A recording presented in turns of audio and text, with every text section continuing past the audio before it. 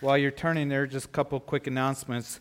Ladies, you will be meeting tomorrow for ladies' study, so we're back to our normal Thursday morning study, so 9:30 to 11 o'clock. Also, Koinonia Fellowship on Saturday, hosted by Jerry and Sandy, and all the information is there in your bulletin. Maps to Jerry and Sandy's house at the information desk out there, and it's at 6 o'clock, potluck dinner. Also, ladies, don't forget to sign up if you so desire and would like to go to the ladies' conference and you haven't done that on Saturday the 23rd. We have about 70 ladies that are signed up for that, and then so we're really excited. Ladies, I know that you're going to be blessed. So all of you, and particularly us men, we need to join in with the ladies in praying for that conference, because I know the Lord wants to really speak to the ladies. So ladies, sign up for that. We want to try to get sign up kind of completed by Sunday so we can kind of get an idea how many are going to come, and we can order lunch for everybody, make sure that we have enough for everybody. There's other things that are in your bulletin. Take a look at it. Also out there, you'll find that there is 40 Days for Life, and there's this information as there. It actually begins today, I believe, and goes for the next 40 days, and gives you all the information. It's a silent vigil to stand against abortion. Some of the churches, I think, are involved in this, and some of you may be interested in this, so it tells you all the information. And if I think you want any more specific information concerning that, there is a number that you can call there, and you can take a look at that. So that is worth taking a look at. Take a look at that, 40 Days of Life, and we want to make sure that that is available for you who may be interested, and the Lord is leading you to participate in that. As well as, I think there was something else. Oh, yeah. I got a Valentine today from little Lainey. She's 2 years old? Yeah, 2 years old in the nursery. She made my whole day.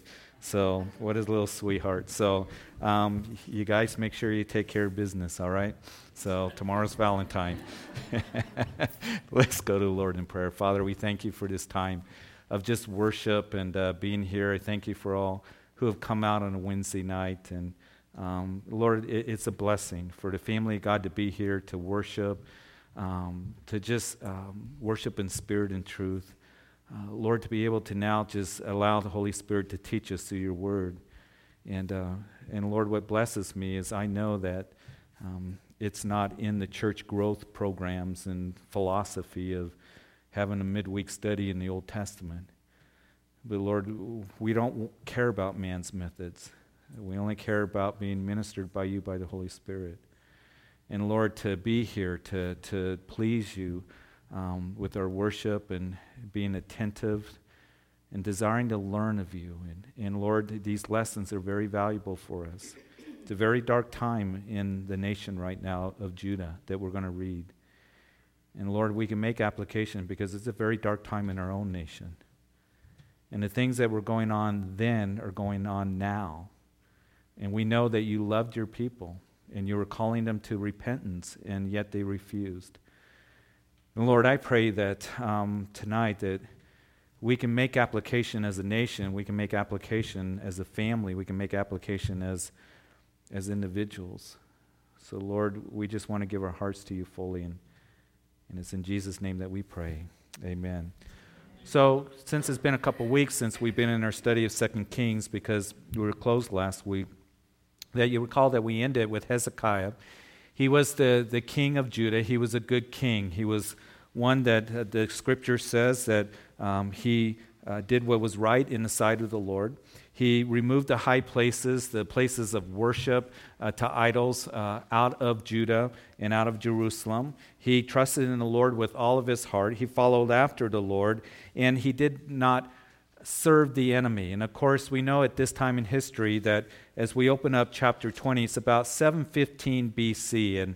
And at that time, we know that the 10 northern tribes, the house of Israel, has already gone off into captivity.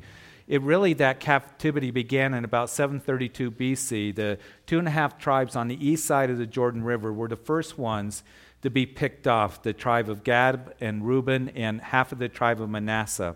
They would go off into captivity as the Assyrians were the most powerful nation there in the Middle East, and they were flexing their muscles and beginning to take over countries and cities. And so they take those 2.5 tribes off into captivity. And I just want to remind you that as we look at that, we were reminded that they were on the other side of the Jordan River, because you recall that they were more concerned about their cattle than they were about their calling. They wanted to stay there because the grass was green, rather than cross the Jordan River and go into the promised land.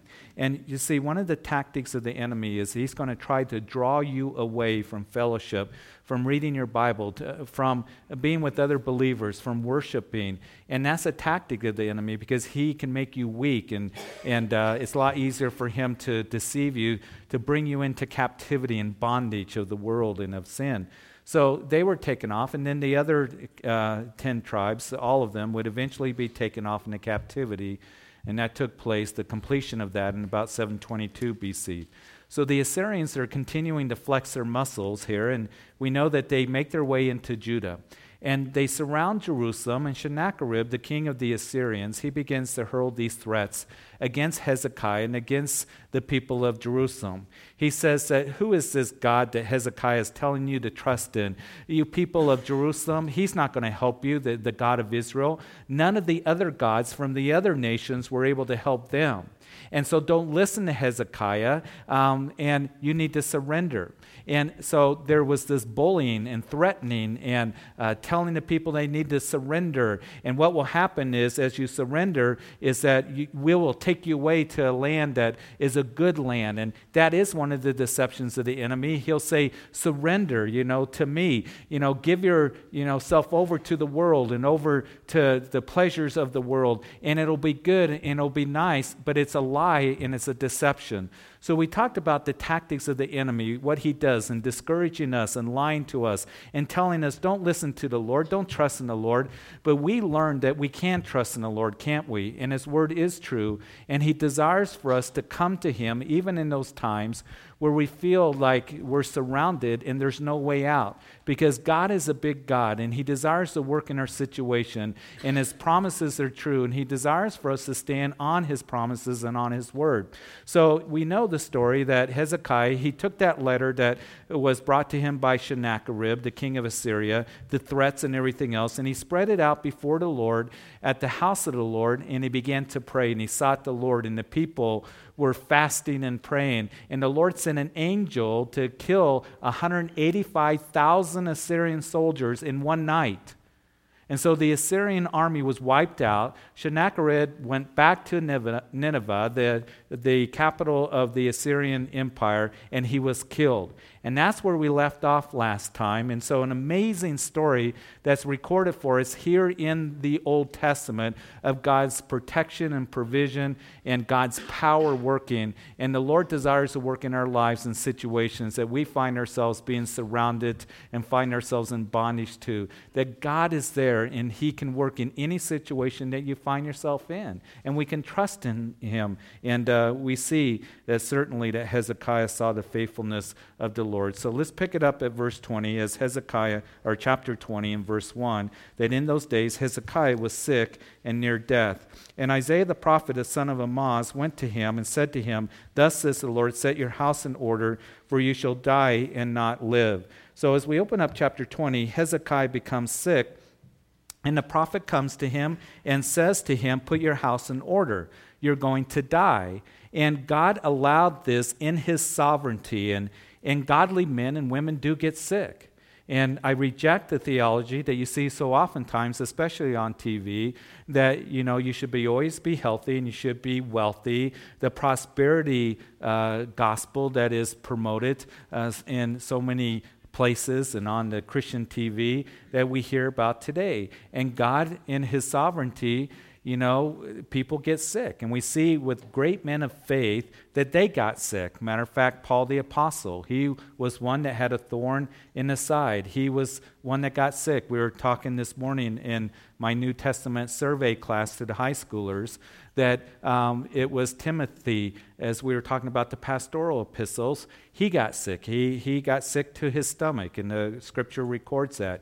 So you see great men of faith that ended up becoming sick at times, and sometimes God brought healings, other times the Lord would take them home. But God in His sovereignty says to Hezekiah that you're going to be, going home, and it's important that you set things in order. Now, I think that that's a good word and a wise word for us here tonight. None of us like to think about death, but, the statistics on death is quite incredible. 10 out of 10 people do die. And we're all going to go home to be with the Lord someday unless we're raptured. And that's what I'm praying for, is we all get raptured. But if the Lord tarries, our days will come to an end. And Moses, of course, in Psalm chapter 9, he said, teach us the number of days, and it's appointed once for men to die and then the judgment. So we will pass from this life into eternal life, and those of us who have Jesus Christ, we've taken care of the most important thing, and that is that we've given our hearts and our lives to Jesus Christ. We have the hope of heaven that comes by our faith and trust in Him. And if anyone is here tonight, or for anybody's out there in a coffee shop, that you have not surrendered your life to Jesus Christ, you have not come to Him and received Him as your Lord and Savior, I would encourage you to do it today, because tomorrow isn't promised to any of us. That's the most important thing that you can do. What's really incredible when you think about it is there's so much emphasis in life and planning out life and what we want to do and goals and all of this, and we should be doing those things and planning. But the most important thing for us to take care of is to take care of the spiritual side of things, and that is making sure that we have a right relationship with Jesus Christ. That's number one. But here Hezekiah is told to set things in order, and I think also that's a wise word for us as well, because I've been with families, a lot of families over 21 years of ministry, that they did not set things in order when it came to, wishes, when it came to personal finances, when it came to, a living well or whatever it might be.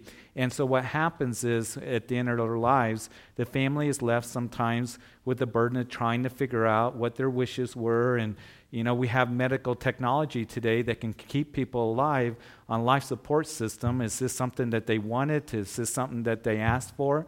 So I know that it's not a subject that is something that we like to talk about, but it is worth, taking care of things and making sure that your family does know what your wishes are, and making sure that things are in order to make it easier when that time comes when the Lord takes us home. And so it's a little something for you to consider, because again, I've been with many families that wasn't taken care of or wasn't talked about. And I know that it's not dinner table conversation, what are my wishes when I die? There's an appropriate place for that and time for that. And so here Hezekiah is told to do that. But also, as I want to mention to you, just real quickly again, the most important thing is take care of things spiritually. Make sure that your family is being taken care of spiritually. Make sure that you have that desire and that you're putting in place that there is that spiritual, dimension and that spiritual upbringing of your children and the atmosphere of your home and dedication to the Lord.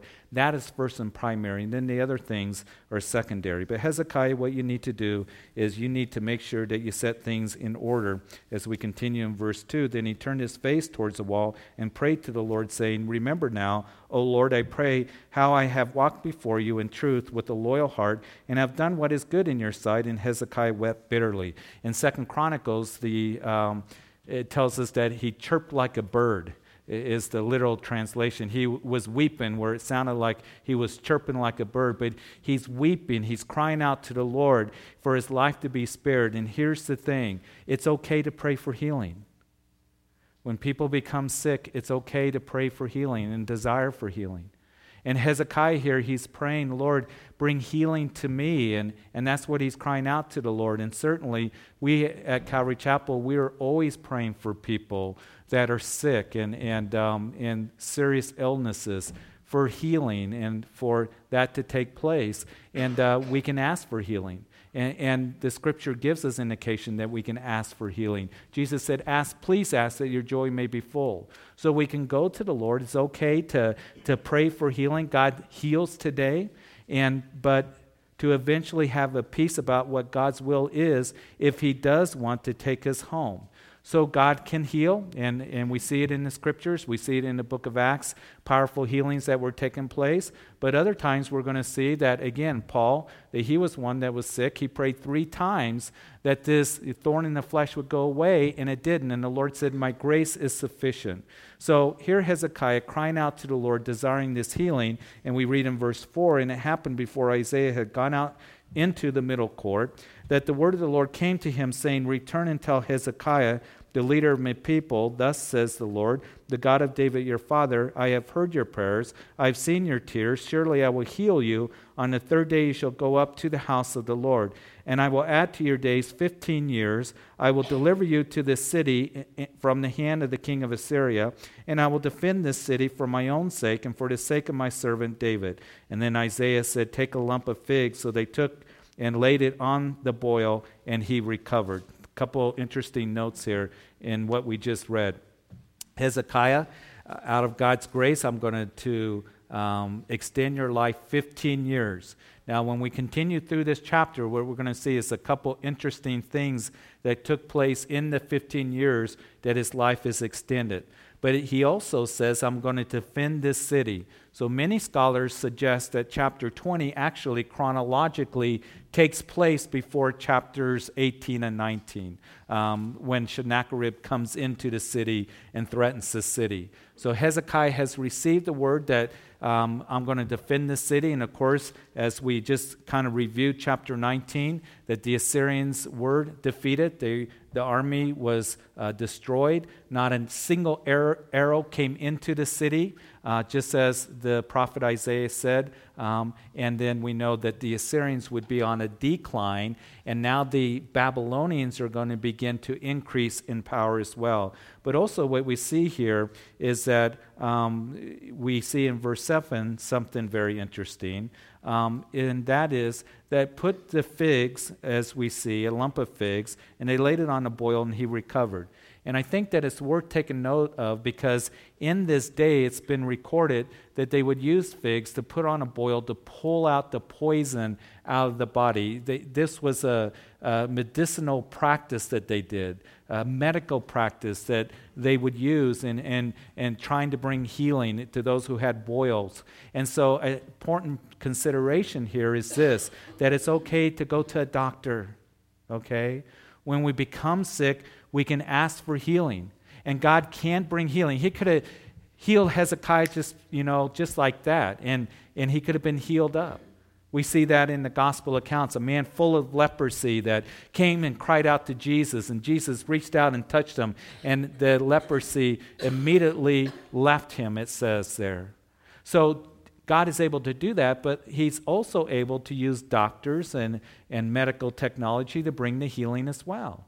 So there are some circles, and there are some who believe, well, you shouldn't use any medicine, you shouldn't go to any doctors, and we're just going to pray for healing. And I believe that the Scripture shows us that we can go to a doctor. The Scripture shows us that here that there was this medical practice of putting a fig on and to pull out the poison. And medical technology today is very wonderful, and we can use that technology. So when we pray for people here for healing, that have sickness, disease, that we will pray for healing. We know that the Lord can do that, but also if they're in the hospital, if they're going through treatment, cancer treatment, whatever it might be, that we pray, Lord, use those treatments. Lord, be with the doctors and nurses as they go through surgery, as they're going through treatment, to bring healing to that individual, because God can do that. It was Paul the Apostle. Who traveled with Paul the Apostle? It was Luke, right? Luke, the beloved physician, as he is called in the book of Colossians. And he traveled with Paul, and I think he was able to help out Paul very practically, because it seemed like Paul was always taking a beating, so it was good to have a doctor with him, to help him. And also we know that Paul, he had that thorn in the flesh, and also it is believed that he had an eye disease. So Dr. Luke was one that was very much a blessing to Paul, would be with Paul, was with him in his imprisonments, and so very useful. So we see that in the Scripture. So here the medical practice of putting a fig on was to draw out the poison from the boil, and he recovered. And Hezekiah said to Isaiah in verse 8, what is the sign that the Lord will heal me, and that shall I go up to the house of the Lord the third day? And then Isaiah said, this is a sign to you from the Lord, that the Lord will do this thing which he has spoken. Shall the shadow go forward 10 degrees or backwards 10 degrees? And Hezekiah answered, it is an easy thing for the shadow to go down 10 degrees. No, but let the shadow go backwards 10 degrees. So Isaiah the prophet cried out to the Lord, and he brought the shadow 10 degrees backwards, by which it had gone down on the sundial of Ahaz. So the sign is going to be this. After 3 days, you're going to go up to the house of the Lord. You're going to give thanks to the Lord because you're going to be healed. Well, what's going to be the sign that I'm really am healed? And we see that the sundial is going to move backwards 10 degrees. And what that would mean is that the day is going to be extended by a couple hours, just as your life is going to be extended, Hezekiah. So a miracle of God. And God is the creator of the universe. And when you think about it, the day, the earth is spinning and rotating, and that determines our day, and also on the axis that it's on. And so what the Lord would do is stop that and actually back it up, as the sundial would go back 10 degrees. Absolutely amazing, but God would do that. It reminds me in Joshua chapter 10, Joshua's long day, remember? That he's fighting the Canaanites, and he needed some more time to destroy them. So the sun stood still, and there was, that long day of Joshua, and the Lord is able to do that because he's the creator of the heavens and the earth and the sun and the moon, and he can do whatever it is that he wants. So he puts the sundial, goes back, the day's extended a couple hours. You have Joshua's long day. You see also that at the crucifixion of Jesus Christ, that there was darkness over the land for 3 hours. And in those hours, it was dark, and it was an eerie darkness. It wasn't an eclipse because it happened on Passover. Passover always takes place on a full moon, so eclipse could not happen. So, supernaturally, the Lord brought this darkness. It reminds me of one of the plagues that came upon Egypt was darkness, wasn't it? So there was darkness throughout the land, and I think that it was an eerie darkness. I think that it was a supernatural darkness where people really couldn't see. And, of course, we know that people who don't have Jesus Christ, that they're in darkness, aren't they? So here is the Lord. He extends the day a couple hours, and Hezekiah knows that he has been healed. And so his life extended for 15 years. A couple things happen in this extension of his life. The first thing to take note of in verses 12 through 19. We read, at that time, Berodach Baladan, the son of Baladan, king of Babylon, sent letters and a present to Hezekiah, for he heard that Hezekiah had been sick. And Hezekiah was attentive to them and showed them all the house of his treasures, the silver and gold, and the spices and precious ointment, and all his armory. And all that was found among his treasures, there was nothing in his house or in all his dominion that Hezekiah did not show them. Verse 14, then Isaiah the prophet went to King Hezekiah and said to him, what did these men say, and from where did they come to you? So Hezekiah said, they come from a far country, from Babylon. And he said, what have they seen in your house? So Hezekiah answered, they've seen all that is in my house. There is nothing among my treasures that I have not shown them. And then Isaiah said to Hezekiah, hear the word of the Lord. And behold, the days are coming when all that is in your house and what your fathers have accumulated until this day shall be carried to Babylon. Nothing shall be left, says the Lord. And they shall take away some of your sons who will descend from you, who will beget, and they shall be eunuchs in the palace of the king of Babylon. So Hezekiah said to Isaiah in verse 19, that the word of the Lord which you have spoken is good. For he said, will there be peace and truth, at least in my days? Interesting, couple things to note here. Here is Hezekiah. He recovers from his sickness, and these envoys come from a faraway place called Babylon. As I mentioned to you, at this time that the Assyrians are declining in power. Their army just got wiped out. They never really recovered from it. And the Babylonians out east are all of a sudden beginning to rise to power. And they're coming to see Hezekiah. And they said, Hezekiah, we heard that you were healed of your sickness, and we brought these gifts. I think there was a little bit more to it than that. I think these envoys were coming because they heard that the mighty Assyrian army was defeated by, Hezekiah. not knowing, that the Lord is the one that defeated them. But they're probably wondering what happened there, and we got to check this out. So they're coming to check that out. And then also, as they would come, they're going to come kind of spying out the land, if you would. They're coming to see, what's this temple like, and what's here in this temple. And these envoys here, as they present presents, I think they kind of butter up Hezekiah here. And Hezekiah, in a little bit of pride, he's saying, yeah, these guys are coming to see me. Hey, while you're here, why don't you come and see all my treasures that I have, the gold and the silver, see my armory. So he's showing them around. Isaiah comes along and says, hey, Hezekiah, who are those guys? Oh, just some guys from a faraway country called Babylon. Well, what are you doing? I'm showing them around. What did you show them, Hezekiah? I showed them everything. The gold, the silver, the armory, everything in the house of the Lord. And you know what these guys are doing? They're taking notes.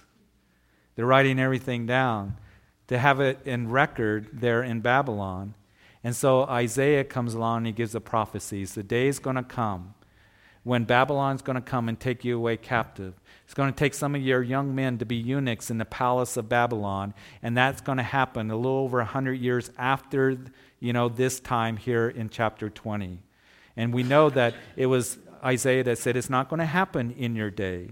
It's not going to happen in your day, Hezekiah. So he says, that's good, Hezekiah. He said, there will not be peace and truth, at least in my days. He's saying, hey, that's a good thing. It's going to happen 100 years later.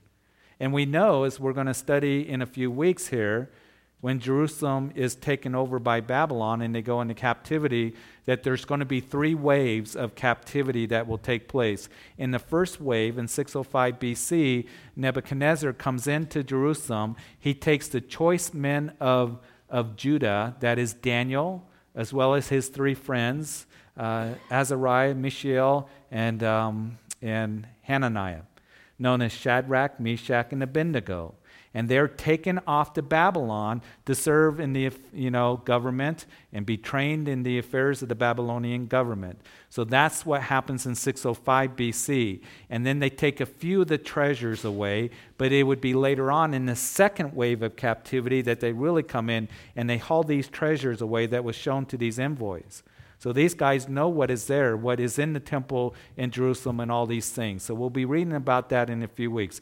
But I want to take note of something. Hezekiah is a good king. He's a godly king, but he's not without flaws. And his response here, it kind of, as I look at it, I'm sure that Isaiah perhaps was a little bit disappointed. He says, oh, well, at least it's not going to happen in my day. Not really concerned about his grandchildren or great-grandchildren's day, what's going to happen. And that's why I say that the priority for you and for me is that we are concerned what's going to happen with their children and with our grandchildren and with our great-grandchildren. As I opened up in prayer, as I read this and as we go through this, we see the condition of the nation, that the nation is going to be plunged deep in the idol worship period when we continue on once again. And spiritually, the nation is very sick. Hezekiah is one of the last of the godly kings. There's going to be one more that will come on the scene. But Hezekiah here, he doesn't seem to be too concerned of what his children or his grandchildren or his great-grandchildren's future is. At least it's not going to happen to me. And may that never be our attitude or our mindset. As I look at this, I see some things here that really stir my heart as we've gone over these chapters. Listen, I don't claim to be a prophet or a son of a prophet, but I'm a simple Bible teacher. And we have seen how God, trying to get the attention of a nation that he loves, and he has brought certain things to them. And he said that it would happen. There's been drought, there's been locust infestation, there's been all these things. When I look at our nation and I look at the condition that we're in, I'm very much concerned for our children and my grandchildren and my great-grandchildren if the Lord tarries. Because I know that we're on a road that is spiritually in decline, morally in decline, and it very much concerns me. And as I said that, it's interesting. I was watching, and usually sometimes I do, sometimes I don't. I did have a chance to watch some of the State of the Union address of our president. And we are to pray for our president. And we're reminded of that as we're commanded as Scriptures to do that. And I want to encourage us that we are to do that. But as I listen, I get very much frustrated. I get very much concerned. And I get disappointed in some of the things in the direction that we're headed. And I know that there's implosion that is coming, not only spiritually, but also economically and to our nation because of the road that we're on and the way that we're doing things and the direction that we're going. We are very much in decline spiritually. We know that we were a nation that were founded upon the principles of the Scriptures and godly men who founded our nation. There's no doubt about that. You can research it yourself.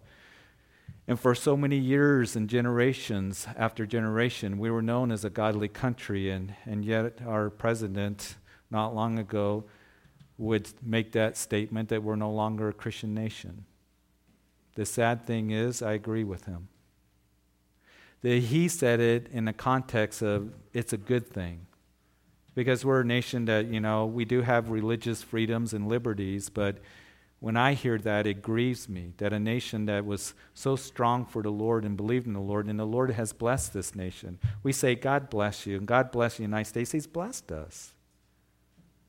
But yet we're a nation that more and more what we're doing is we're pushing God out of our nation. We're pushing God out of our schools and out of our government and out of our courtrooms, out of our families. And it does very much concerns me. It was interesting that our president talked about how we need to make it a priority, that we need to protect our children and innocent lives of our young people. But yet I see that 54 million babies have been aborted. He says there are things that we can do that are preventable to protect the innocent young people. Well, I think stopping abortion is preventable. And I think it's the shame of our nation. And I know that there's forgiveness, and I know that there is, God's grace and mercy for those who have gone through an abortion, and God brings forgiveness as He brings forgiveness to all of us. But as a nation, we need to repent from that. I hear him say about how, we need to do something about, the global warming and all of this and greenhouse effects. And the last 15 years has brought 12 of the hottest summers on record. And there's a debate, I know that there is, about what's going on. Is it because of greenhouse effects and carbons, being into our atmosphere? Something's going on. Or is it just a natural trend? Because we've only been taking measurements for a little over 100 years, but something is going on. And as I said, that I don't claim and boast to say what is the sovereignty of God, but I think He's trying to get a hold of this nation. And the president's talking about, it's no coincidence that there's these hurricanes and floods and wildfires and all that. And I'm going, yeah, because God wants to get our attention. He loves this nation. And I am very much concerned for our nation, and that's why we need to pray. And what I hope for us here at Calvary Chapel is that we would be a light in our community and we would stand for righteousness. I think personally, this is my own opinion, I think that the church in America is very, very weak. There's a lot of activity, there's a lot of religiousness, there's a lot of hype, there's a lot of entertainment, but there's not a whole lot of standing on the truth of God's Word and standing for what is right. And I want to be one that we want to tell people the goodness and grace of Jesus Christ. But as a nation, I think our only hope is that there's another great awakening. And if we continue on the road that we're on, spiritually, morally, financially, look at it. I hear the talk over and over again, we need to deal with their debt, $16 trillion and counting, that it seems to be the norm that every year there's $1 trillion in debt that is added on, or deficit added on to our national debt. And guess who has to pay it? Our children, you guys that are young, grandchildren, And it gets bigger and it gets bigger and it gets more and it gets more. And we need to pray. And I hope our attitudes are not, well, as long as nothing happens in my lifetime or things are okay. No, we need to pray for our children. We need to pray for our grandchildren. And you see, that's why I'm emphasizing here tonight that if we want to take care of things and get things in order, folks, you got to be praying for your children and for our young people. And what I see is just a tremendous need for us to make that a priority in our lives. We're called to do that in Scripture. That you as parents and as grandparents to be raising your children in the ways of the Lord and the admonition of the Lord. Because our young people are under such attack and the enemy is attacking them. And we know that there's many voices that are leading them into deception.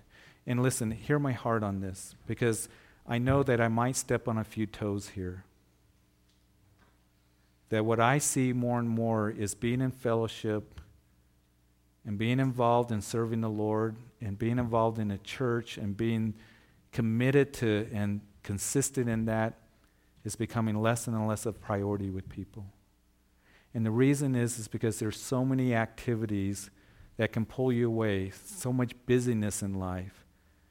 There's the, festivals, there's activities, and I'm not saying because you miss a Sunday that's all terrible, but what I see is those things end up very easily becoming a priority. When the priority, listen, needs to be the spiritual things in our families and to our children. The sports get in the way, and listen, my children are very much involved in sports. They were, but here's the thing. I got 2 of them that graduated from high school. When it was done, it was done. And the priority in our prayer in raising them was not the sports. I got a son who played on a state championship football team and honorable mention, all-state linebacker. And we very much enjoyed that time. But when it was done, it was done. And more than anything, is that our prayer, Sue and I, is that all of our children, and our prayer for you and for your children, is that they be strong in the Lord. Because it doesn't matter if they're excelling it, whatever it might be, if they don't have the Lord. What good is it? And I've seen it to where parents said, we're going to make these other things a priority. We'll see you in about 8 months, Pastor. Because we don't have time to be in fellowship. And we don't have time to be in church. And then when we see them, they struggle, and they come to me and they say, well, my kids aren't walking in the ways of the Lord because you made other things a priority. And it's not just coming to church. It's a daily, consistent thing that we need to be involved in. How it's important for us as parents and as men that as you are the head of your homes, that is taking place in your house. It has to be consistent. And if you're one that says, well, just kind of a lethargic, lazy kind of attitude about spiritual things, it doesn't matter if we're praying as a family, or we speak of the things of God, or if we're serving the Lord, or we're in fellowship in church. If we make it to church once a month, that's fine, that's okay. And you know what your kids are going to learn? That same kind of attitude. And it's not going to be important to them. And then what's going to happen is when they get on their own, there's a slaughter that happens. 80% of kids, this is a statistic that has come across my desk over and over again on different studies. 80% of kids that are in the church when they graduate high school no longer want to go to church any longer. They're walking away from the faith. Because we get mixed up on priorities. And listen, I know that I'm preaching a little bit to the choir here because you guys are here. But may we make that a priority in our families and in our lives. Are you hearing my heart on this? Because Satan is there. He's like a roaring lion seeking whom he may devour. And as I said, those 2.5 tribes, they were on the other side of the Jordan River because they were more concerned about their cattle than the calling that they had. And you can enjoy the sports, you can enjoy the activities. I'm not saying don't do that, but really, honestly, evaluate. All of us need to do this. What is a priority in our homes and in our lives and with our children? And there are a lot of things that will distract us. Do we spend more time on Facebook? than we do reading our Bibles. I'm not saying get rid of Facebook. Do we spend more time on whatever, Pinterest or whatever it might be, or watching TV or other things, than we do in this coming to the Lord in the spiritual things? So may we give the Lord the priority and our children the priority of raising them up in the ways of the Lord. That really is my prayer for us. I was so excited with the men's conference that all the guys that came out, because it really spoke to us about being men and leaders in our homes, about being men that say, as for me and my house, we're going to serve the Lord, and how we need to do that in these days, because it is perilous times that we are living in. And we know that in the last days that there will be those that will be given over to itchy ears and leaving sound doctrine and walking away from the faith. And we know that evil imposters are going to grow worse and worse, as Paul would tell Timothy. And we're seeing it today. And what a blessing it was for us to be reminded how important it is that we're leading our families and that we're ministering to our children and taking on the responsibility that has been given to us and raise our children in the ways of the Lord. And I know that the ladies are going to be blessed as well, so they're going to be reminded of the important ministry that you have as moms and grandmoms and growing to be, women of God, that you're going to be touched. And then when we get done with that, and when we get done with 2 Kings, at the end of the month here, we're going to do a 4-week series on crisis in the family, to be an encouragement to you in how to have a healthy marriage, how to have peace in your home, how to be godly parents. And I want to encourage you to come out and be a part of that, because I want to encourage you. I hope you're hearing my heart on this. But Hezekiah says, at least there's peace in my day. But we would be ones that we would say, you know what, Lord, I'm concerned about the days of where my children are going to grow up and my grandchildren if you tarry. So I want to make sure that I'm doing everything that I can to help them be strong in the Lord. And maybe perhaps that's what I'm trying to get across to you. That we don't want to be passive about that, lazy about that, but we want to take that calling and that charge very, very serious. So we know that Hezekiah, he ends up dying as we read the rest of the chapter. The rest of the acts of Hezekiah, all his might, he made a pool in a tunnel. He brought water into the city. Are they not written in the book of the Chronicles of the king of Judah?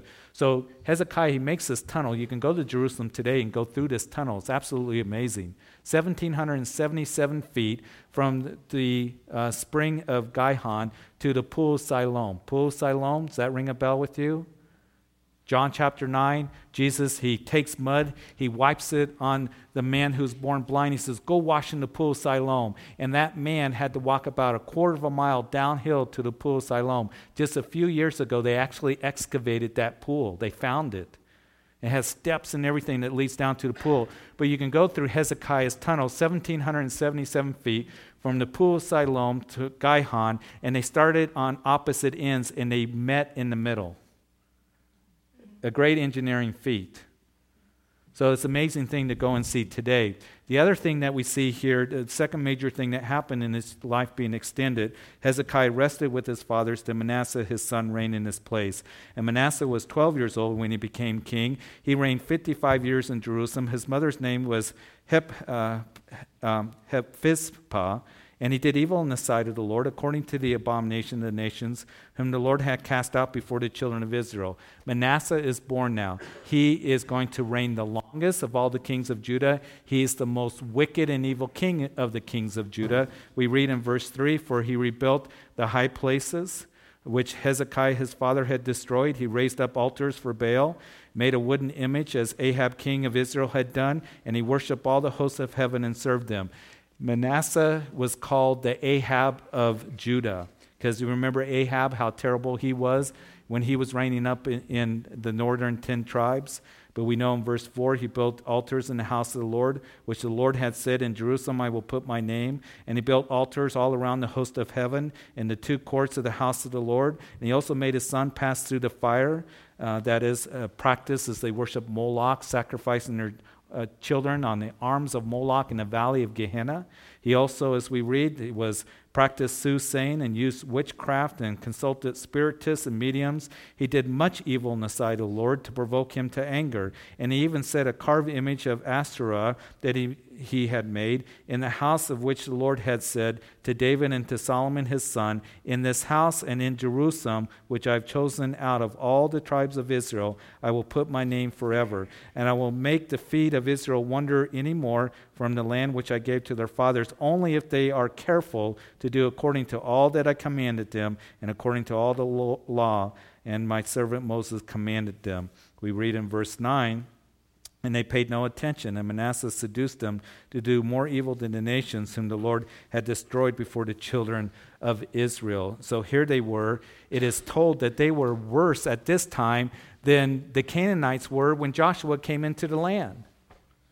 That's quite a serious indictment. They've actually done excavations in Jerusalem, found mountains of idols there in Jerusalem dating back to the time of Manasseh. That's how bad it was.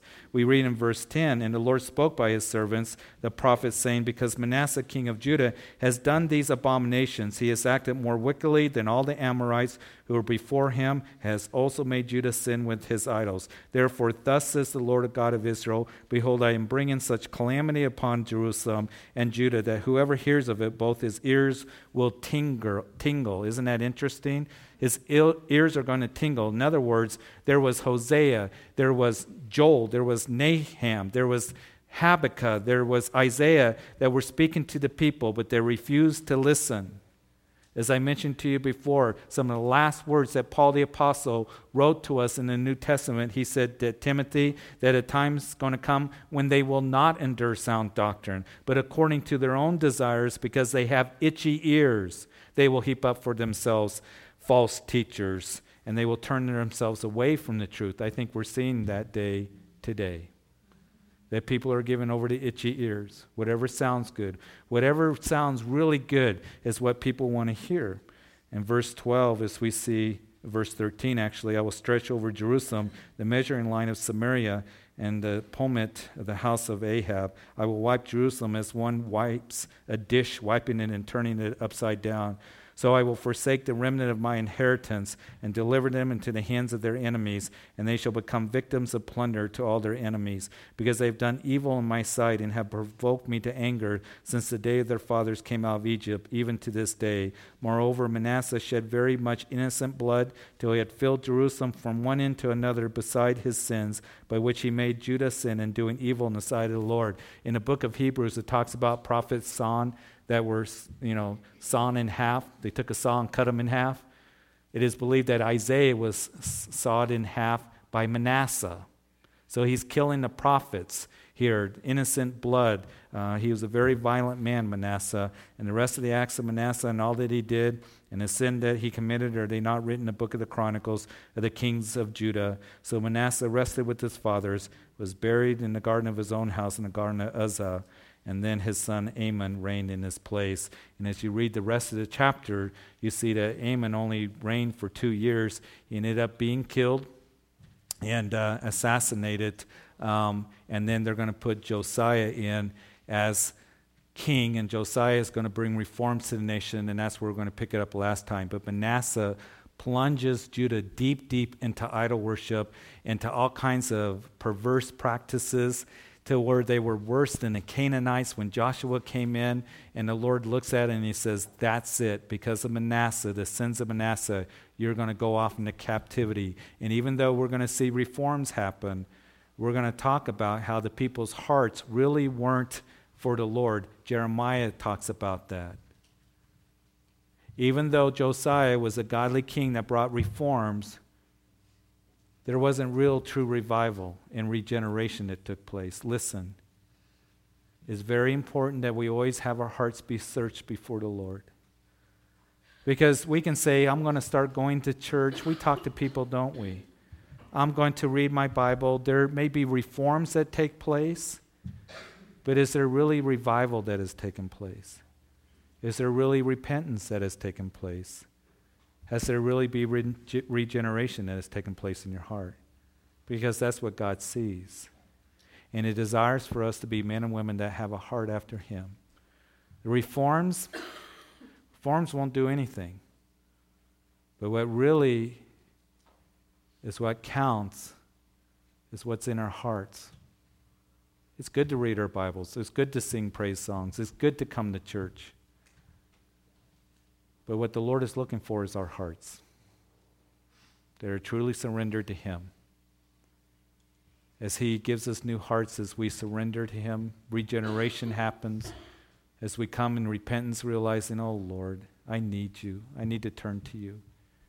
And again, I pray, if there's anybody that's here tonight, that you truly haven't turned to the Lord. Maybe there's been reforms, but has there been real regeneration and repentance that has happened? Give yourself to the Lord tonight. He loves you so much. Jesus died for you to save you and forgive you and to bring you into right relationship with the Father. Thank you, Father, for this time in Your Word. And Lord, even though these are heavy chapters, Father, they're very important chapters for us to consider. And these are written for us so we can learn. So, Father, I pray, first of all, tonight that we want to make application for ourselves. Lord, we don't just want reforms to happen. We want real regeneration. We want real repentance, and when there needs to be that. Repentance and coming to Christ, first of all, because that's the message of the gospel. The gospel is that all of us have sinned, and we need to turn to Jesus Christ. And that's what repentance means, just turning to the one who can save us and surrender to Him. So I pray if there's anybody here tonight or out in a coffee shop that you've never done that. Truly, maybe you've gone to church, maybe, you've listened to Christian music, whatever it might be, belong to a Bible study. Maybe you've not done none of that. But the bottom line have you surrendered to Jesus Christ, your life, and called upon the name of the Lord to be saved. Today is the day of salvation, tonight, because tomorrow isn't promised to any of us. And so if you're here tonight and you don't know if you're really right with the Lord or you have a true personal relationship with Him, reforms won't save you, but regeneration will. Being born again by the Spirit of God as you surrender, come in faith. You can't earn salvation. You can't buy the Holy Spirit, as we're going to see on Sunday. It's a gift that is given. As you come and give your heart to Jesus, will you do that right now? He loves you. No one else can save you. You can't save yourself. No one else died for you or rose from the grave. Jesus Christ is alive. And He is our salvation, none other. And you pray right where you're sitting, Jesus, I come to You because I am a sinner and I recognize my need for You. I believe You died on Calvary's cross for my sins, forgive me of my sins, and that You were put into a grave and You rose again. And Lord, I come and I ask You to be my personal Lord and Savior.